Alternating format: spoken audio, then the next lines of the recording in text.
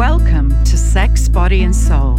I'm Kate Roberts, founder of The Body Agency, and on this show, we talk about the marvel that is our bodies, what they can do, and what they need to thrive. Ladies out there, our time is now. Let's get to it. Our next guest is the incredibly talented, Oscar-nominated, Emmy Award-winning costume designer to the stars, Ellen Mirojnick. There isn't an A-lister she hasn't worked with in a career spanning 3 decades.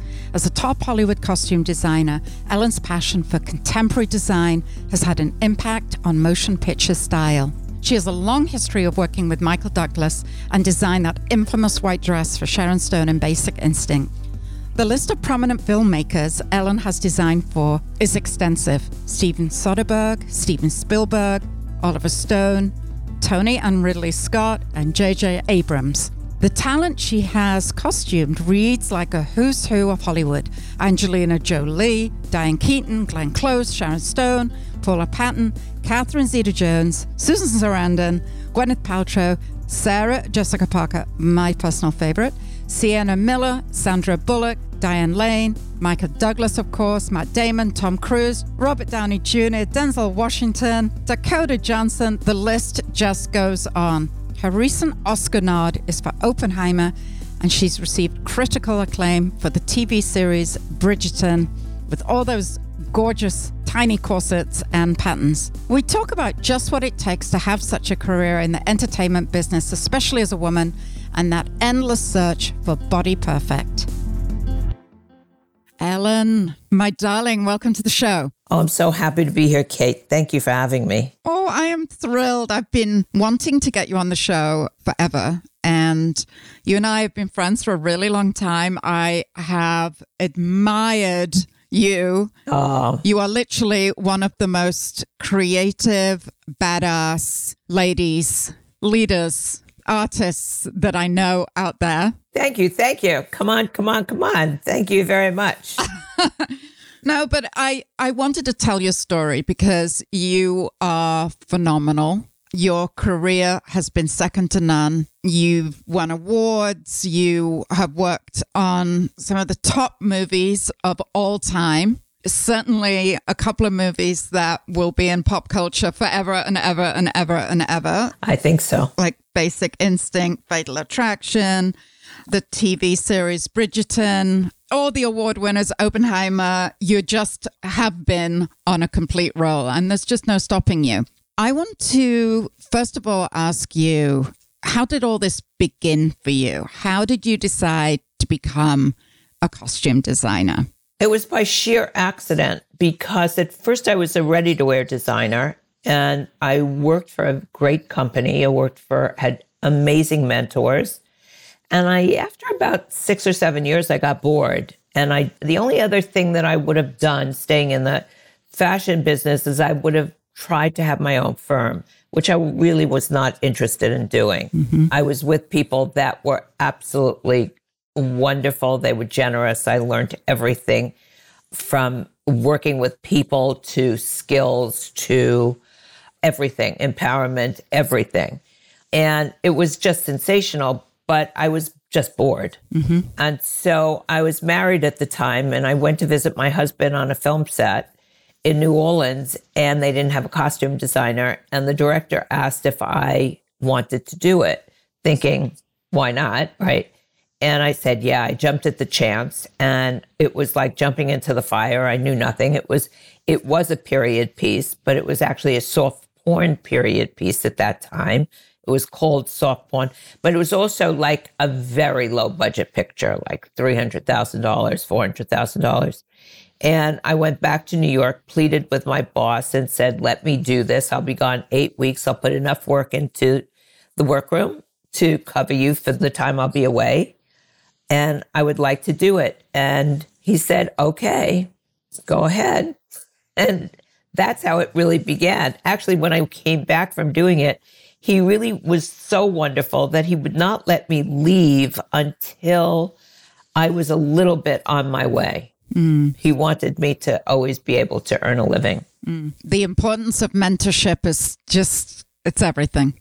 It is everything. I'm very, very fortunate.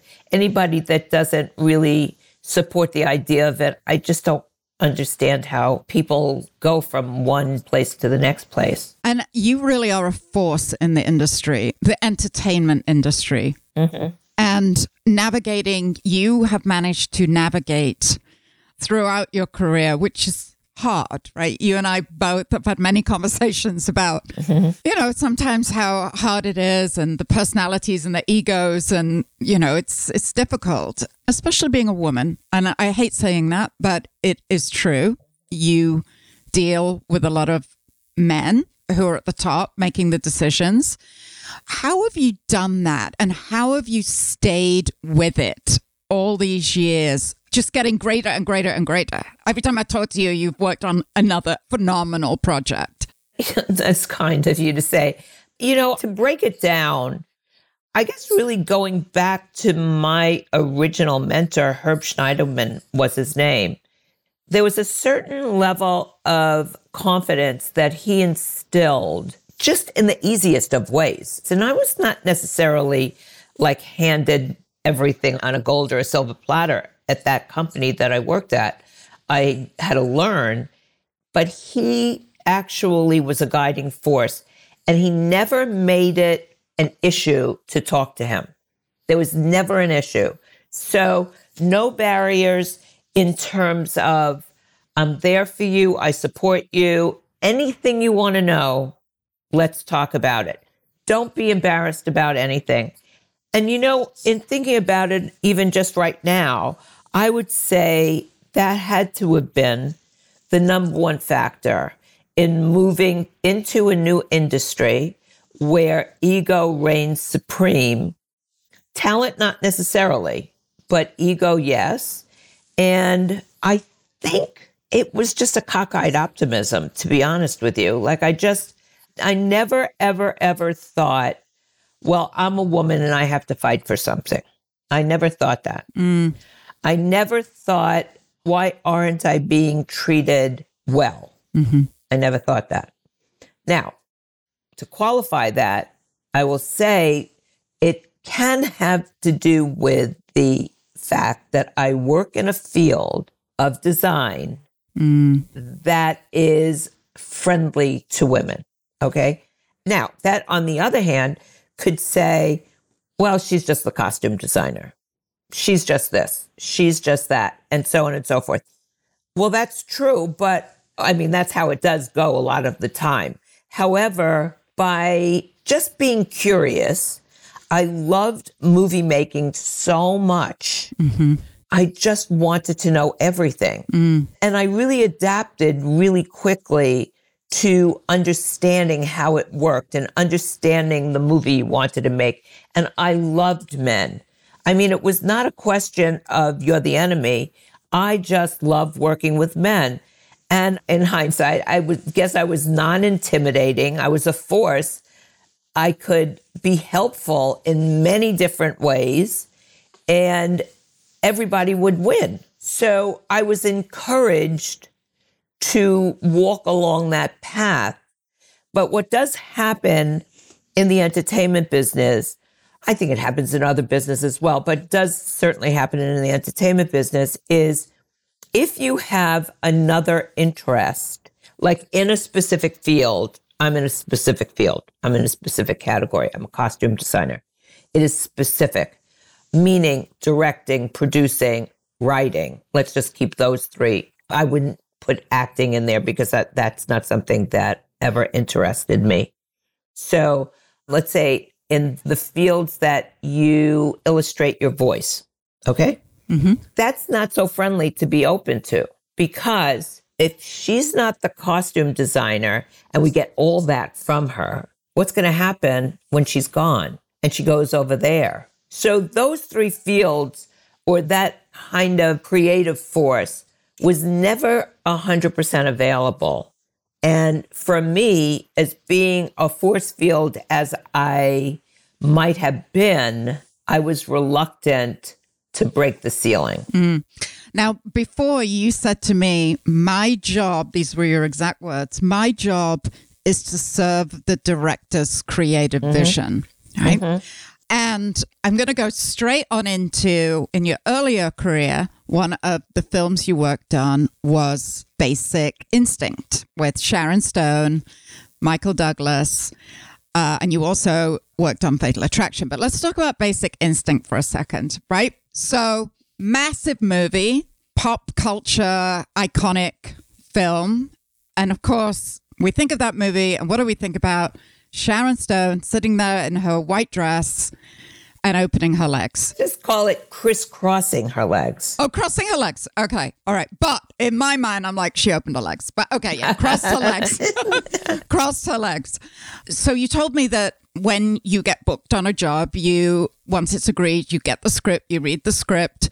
Were you aware that she was going to do this? And is that something then you put in your mind? Okay, she's got to cross her legs and show her crotch? Well, I mean, it's not written as such, but what the whole film, if you remember, the costume that I was meant to design for this sequence, it starts like this. She's at her closet. The Michael Douglas character witnesses her taking off the clothes that she was in. She drops those clothes and she puts on a dress very easily, 1, 2, 3, zips it up, grabs her coat and leaves. They go in the car and they go to the interrogation room where she is like sitting on a stage, a platform, in the center of the platform. The platform is gray. The design of the dress is white, and she's the center of attention.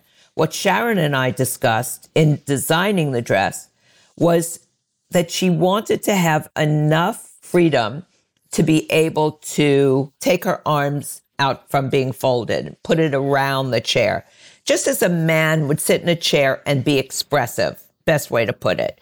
And that included crossing and uncrossing her legs. It was never written in the text to seeing her crotch. It was crossing and uncrossing her legs. Her skirt was short. It was a mini. Her legs are very long. What you see is when she crosses and uncrosses her legs is a shot of her vagina, but you don't see it like, oh, here's the vagina. Well, I think you see pubic hair and... I don't know how much you see. What I think you are remembering is what you're intended to remember. Yeah. I don't know. I mean, I was in the room when they shot that insert, and it was shot for the purpose of crossing and uncrossing her legs. But just to be fair, we should check and see what we really did see. Yeah, I'm going to Google it. But let's just talk about this for a second, because it's so ingrained in our memories. What was it, in the 90s? Was it the 90s? It was like 91 or 92. Yeah, early 90s. And it was the first time that anything like that really had happened in film. Purposely happened. Although she denies, I've seen her deny in interviews that that was part of the script, but I can't possibly imagine that it would have been allowed otherwise. But anyway, that's up to her, what she says in her interviews. Exactly. It made her career. So I think she should be somewhat grateful. But in your world, with that moment, what did you think? What did you all think that working on set and you saw that happen? I presume you were there when it was filmed. What was the entertainment industry saying about that? Because she was exposed. No, it was part of the director's vision. It was in the script. No one did anything to make anything salacious about it. Okay, nothing. This was part of the story. Everyone that worked on the film and financed the film knew what the story was. So you go about your day and you know it's going to be shot and you know what you need to shoot something or not need to shoot something. And in that scene, as we begin the scene, in the house in Carmel, I believe it was, she takes off her clothes. She's wearing no clothes, not a bra, not underpants. She puts her white dress on, zips it up. We see it all from the back. Which is a gorgeous dress, by the way. Oh, thank you so much. I mean, it was phenomenal. I remember thinking, wow, that dress. It's so simple, but so elegant. The simplicity of what that was who that character was. She was an icy blonde that was meant to seduce the room. She came across very powerful. Yeah. Because from our working notes, she and I'd like to wear, or you design a dress that allows me the freedom to sit in the chair as a man would sit in a chair, open his legs, cross his legs, put his arms out, smoke a cigarette, do whatever he wanted to do and not be self-conscious about it. It's designed to allow all of her limbs the freedom to be able to move with ease and not like get caught up in, I can't move. I can't do this. I can't do that. Okay, now let's shoot to Bridgeton. We've all been obsessed with it. Congratulations. Thank you. So beautiful. The costumes are just breathtaking, and you deserve all of the acclaim that you've been getting. I mean, it just, as I said, a piece of art. Thank you. Lots of pieces of art. But I love the storyline of how, you watch the main female character, Phoebe, right? Yeah. This is in season 1. Now they're about to enter, just for everybody's knowledge, they're about to enter season 3, which will have a different main character. The storyline on season 3 will be of Penelope and Colin. So Penelope was the Featherington, the little redheaded girl, and Colin, the Bridgeton youngest son. And it's gorgeous. Full disclosure, I've only seen season 1, so I can only talk. Fair enough. All right, I can only talk about season 1, and it's on my watch list. I definitely loved season 1. I also knew you did the design, so I wanted to give it my all, and I will finish it. But with Bridgeton in season 1, with the main character, she discovers her sexuality with a black guy, which I thought was also very cleverly written, very interesting, basically making the point also that people of color existed in the aristocracy. Well, Shonda Rhimes really writes stories that actually are inclusive of everything. I know it was done on purpose. I know that. Yeah. But, obviously with the work that I do now with the Body Agency, part of the work that we do is around sexual wellness and female pleasure and, exploring the barriers of why is there what we call an orgasm gap, right? Men can achieve orgasm much quicker than women. And here you have these two characters who he is teaching her, right, about her sexuality, which in those days, right, was probably non-existent. I don't know, right? Probably. We don't know. We don't know. No. But let's talk about the costume designs for a second, because you worked with a lot of corsets. Mm-hmm. I'm fascinated about the corset situation. These actors have to be in those corsets for hours on end. Do you not get complaints? Is it not uncomfortable? It's very uncomfortable. It's very uncomfortable. And we really, in designing them, I mean, I had an extraordinary corset maker, probably the finest in the world, Mr. Pearl, be part of my costume team. And that is something that doesn't happen every day. But that being said, we really try to have an actor be as comfortable as possible. And granted, at the beginning of Bridgeton and design of Bridgeton and using corsets and being particular shapes and so on and so forth, no one knew really what the downside was going to be. Of wearing corsets. All day. Yeah. And with that, what's going to happen and how uncomfortable they're going to be and the who, what, where, how, and when of the corset world. It's only good for a little while to be happy and look at yourself and say, wow, that's great. Or what adjustments do we have to? There were ways in which we did corsets that were adjustments to the real construction to allow for comfort. You have to be able to give some sort of freedom for a while, or how fast can you get out of it? It's a very trying situation. And that corset, usually it was a half corset, okay? But that doesn't mean anything. In actuality, for that time period, a half corset was what we used quite a bit of. And that was to actually push the bosom up and have the bosom appear to be as beautiful as two perfectly rounded mounds of gorgeous flesh. And that's what it was meant to do. the other corsets that we had to design, if we had to change the shape of somebody's body or we had to move the bosom, and there's a character that has a huge bosom, huge natural bosom that was not going to work in any particular type of silhouette.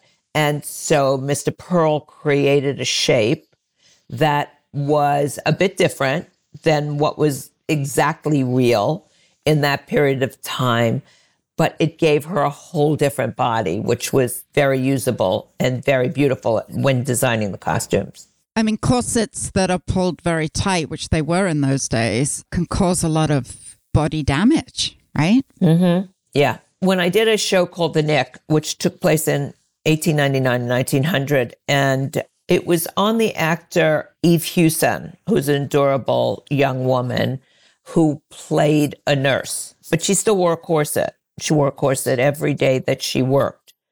We did it for 2 seasons, and by the time the second season came, her whole body had changed shape, and it was because of corset wearing. Yeah. No, it changed for the better. Mm. The other thing I loved about Bridgeton with diversity is their characters, the sisters, were all different shapes. You had fuller figure. Phoebe was obviously, very slim. And you put them all in corsets, right? And didn't try to disguise their curves, which is refreshing. I mean, there's a particular silhouette that we went for. And as I said, the emphasis was on the bosom.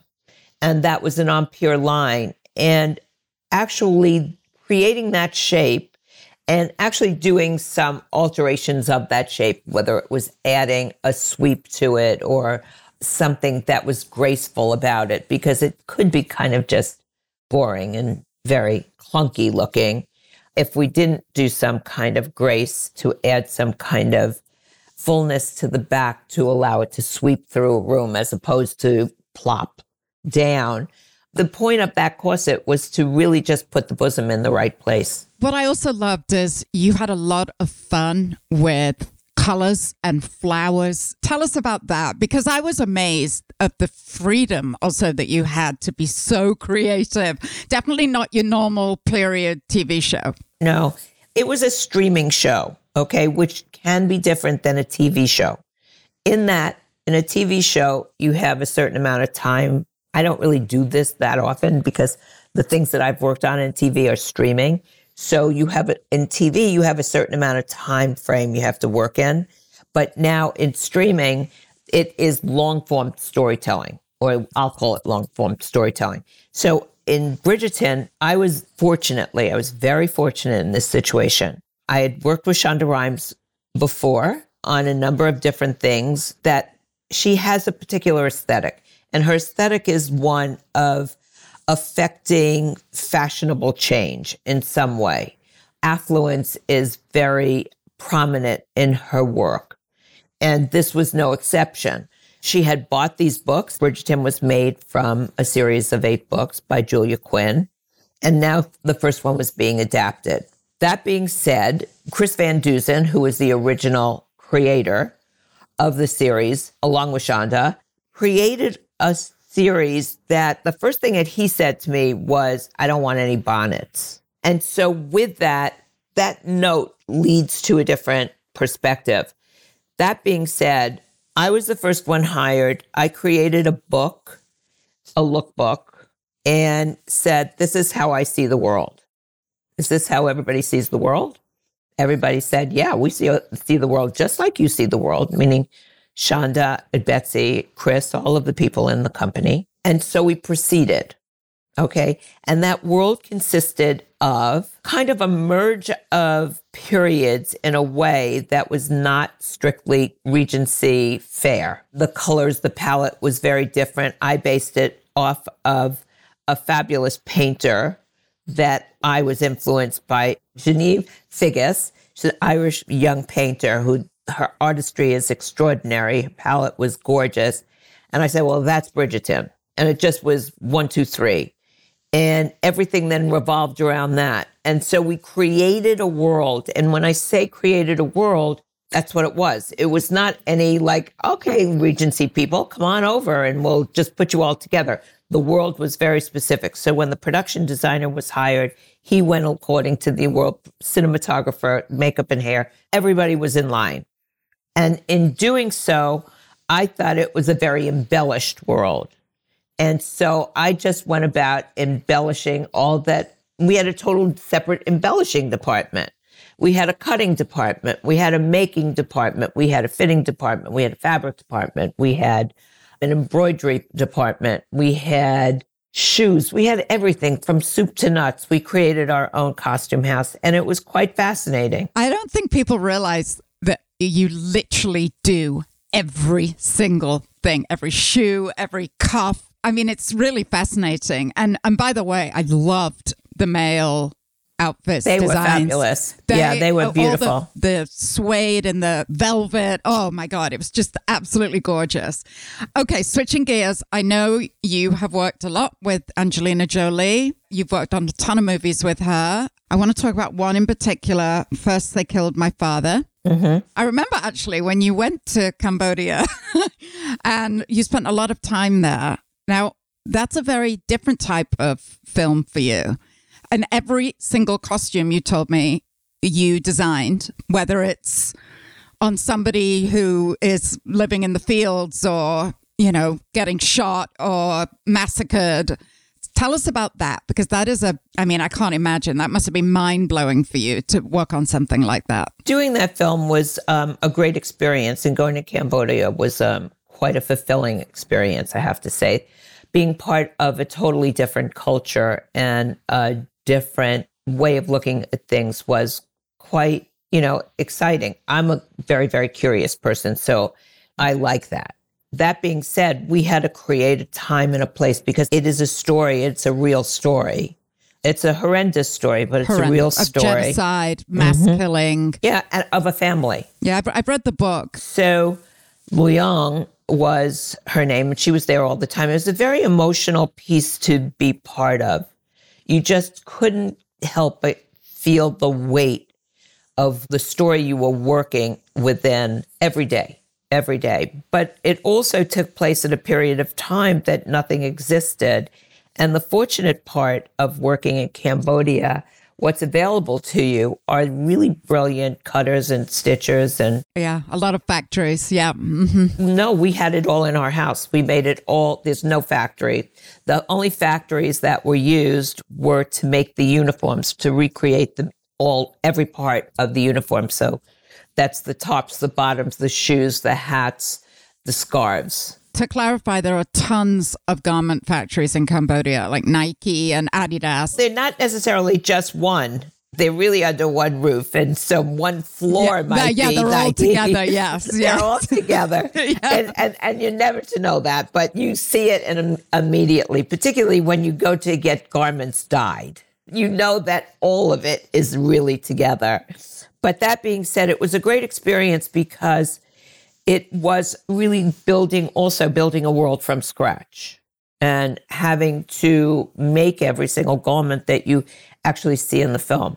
And it was to be made to look as if it is just everyday wear. It's the early 70s and it's just very simple, easy clothing. Well, the making it look old, I often wonder how that happens. Well, you have a team, the Aging and Dying Textile Department. And it's the Aging and Dying Department is a part of the textile department. You could create textile as well. You could have textile painters, etc. But there is a whole team of people that take what's new and do everything that they possibly need to do to it to make it look old. Right. Wow. What a skill.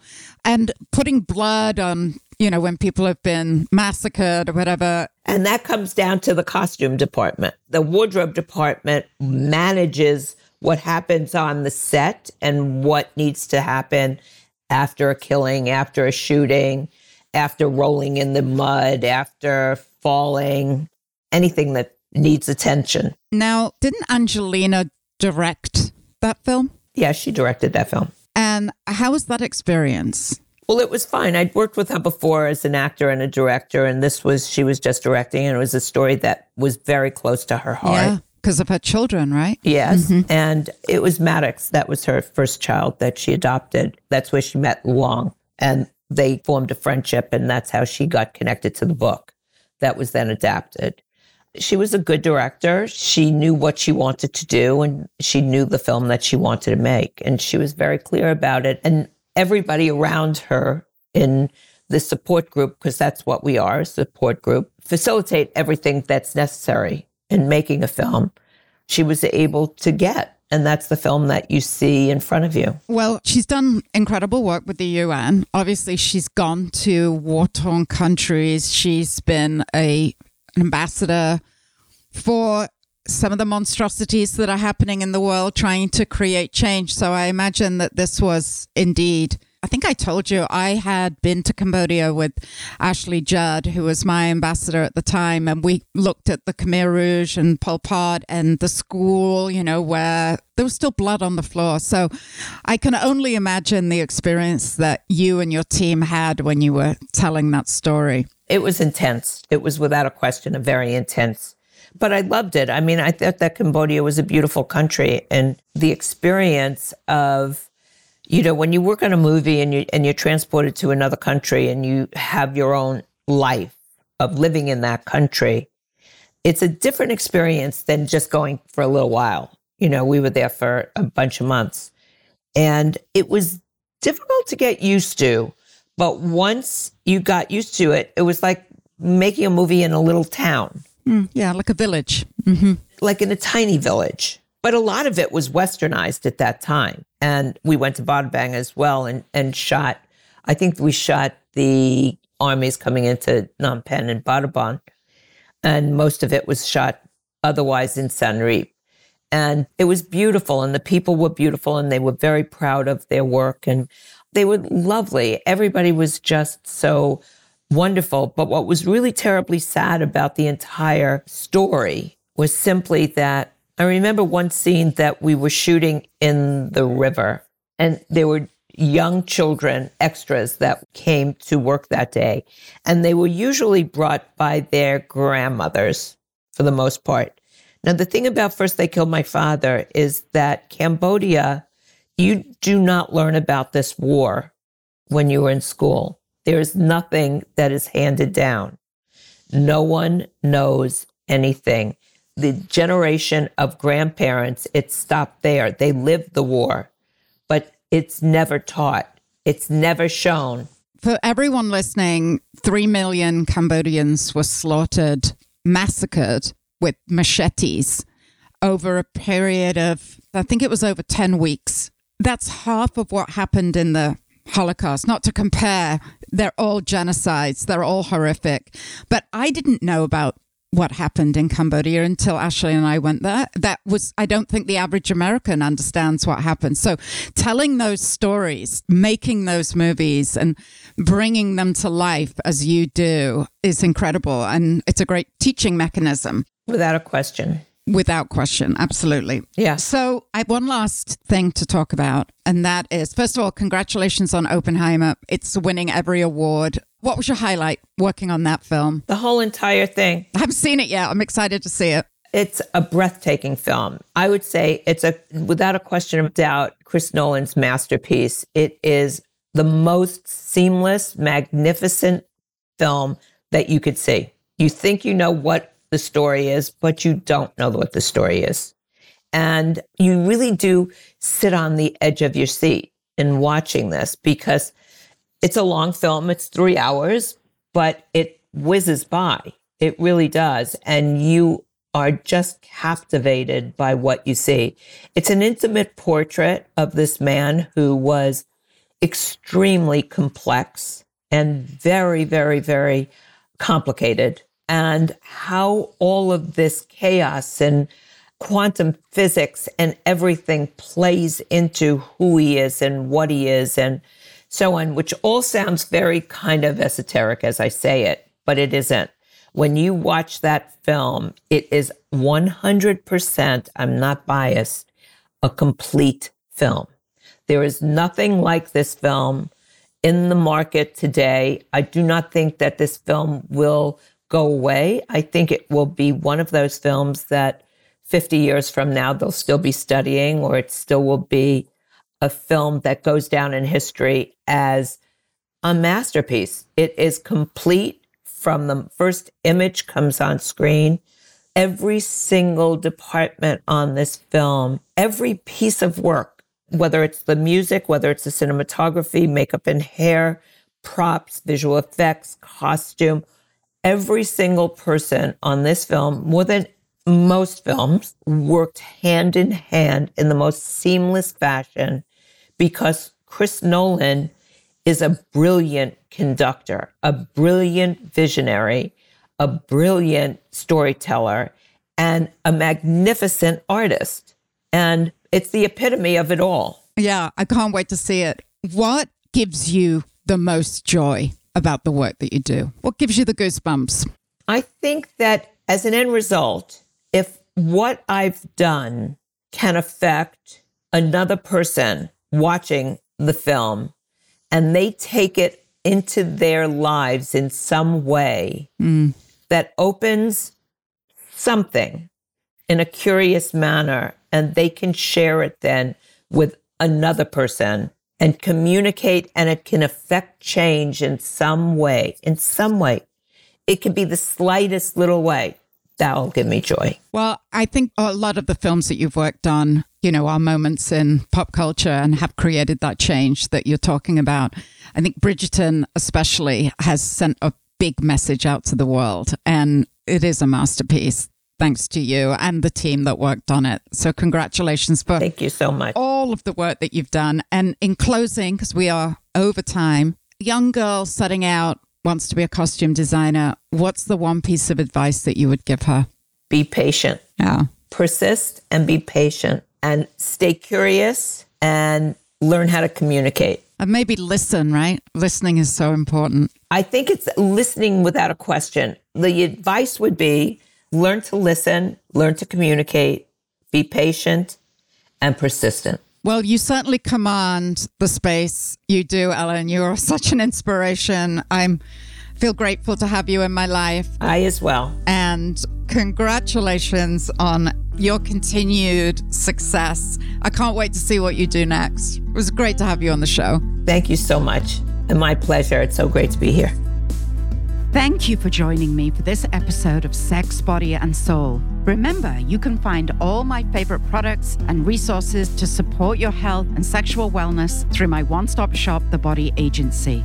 If you enjoyed this episode, please leave us a rating and review on your favorite podcast listening platform. We are actually partnering up with Vital Voices to get much-needed dignity kits to the refugees in Ukraine. Girls and women do not have access to personal hygiene products that keep them safe and healthy. Please go to thebodyagency.com to donate a dignity kit today. Be sure also to sign up for our email list at The Body Agency for the latest curated recommendations from our industry experts, and use our special promotional code podcast10 to get a 10% discount. Thank you for listening.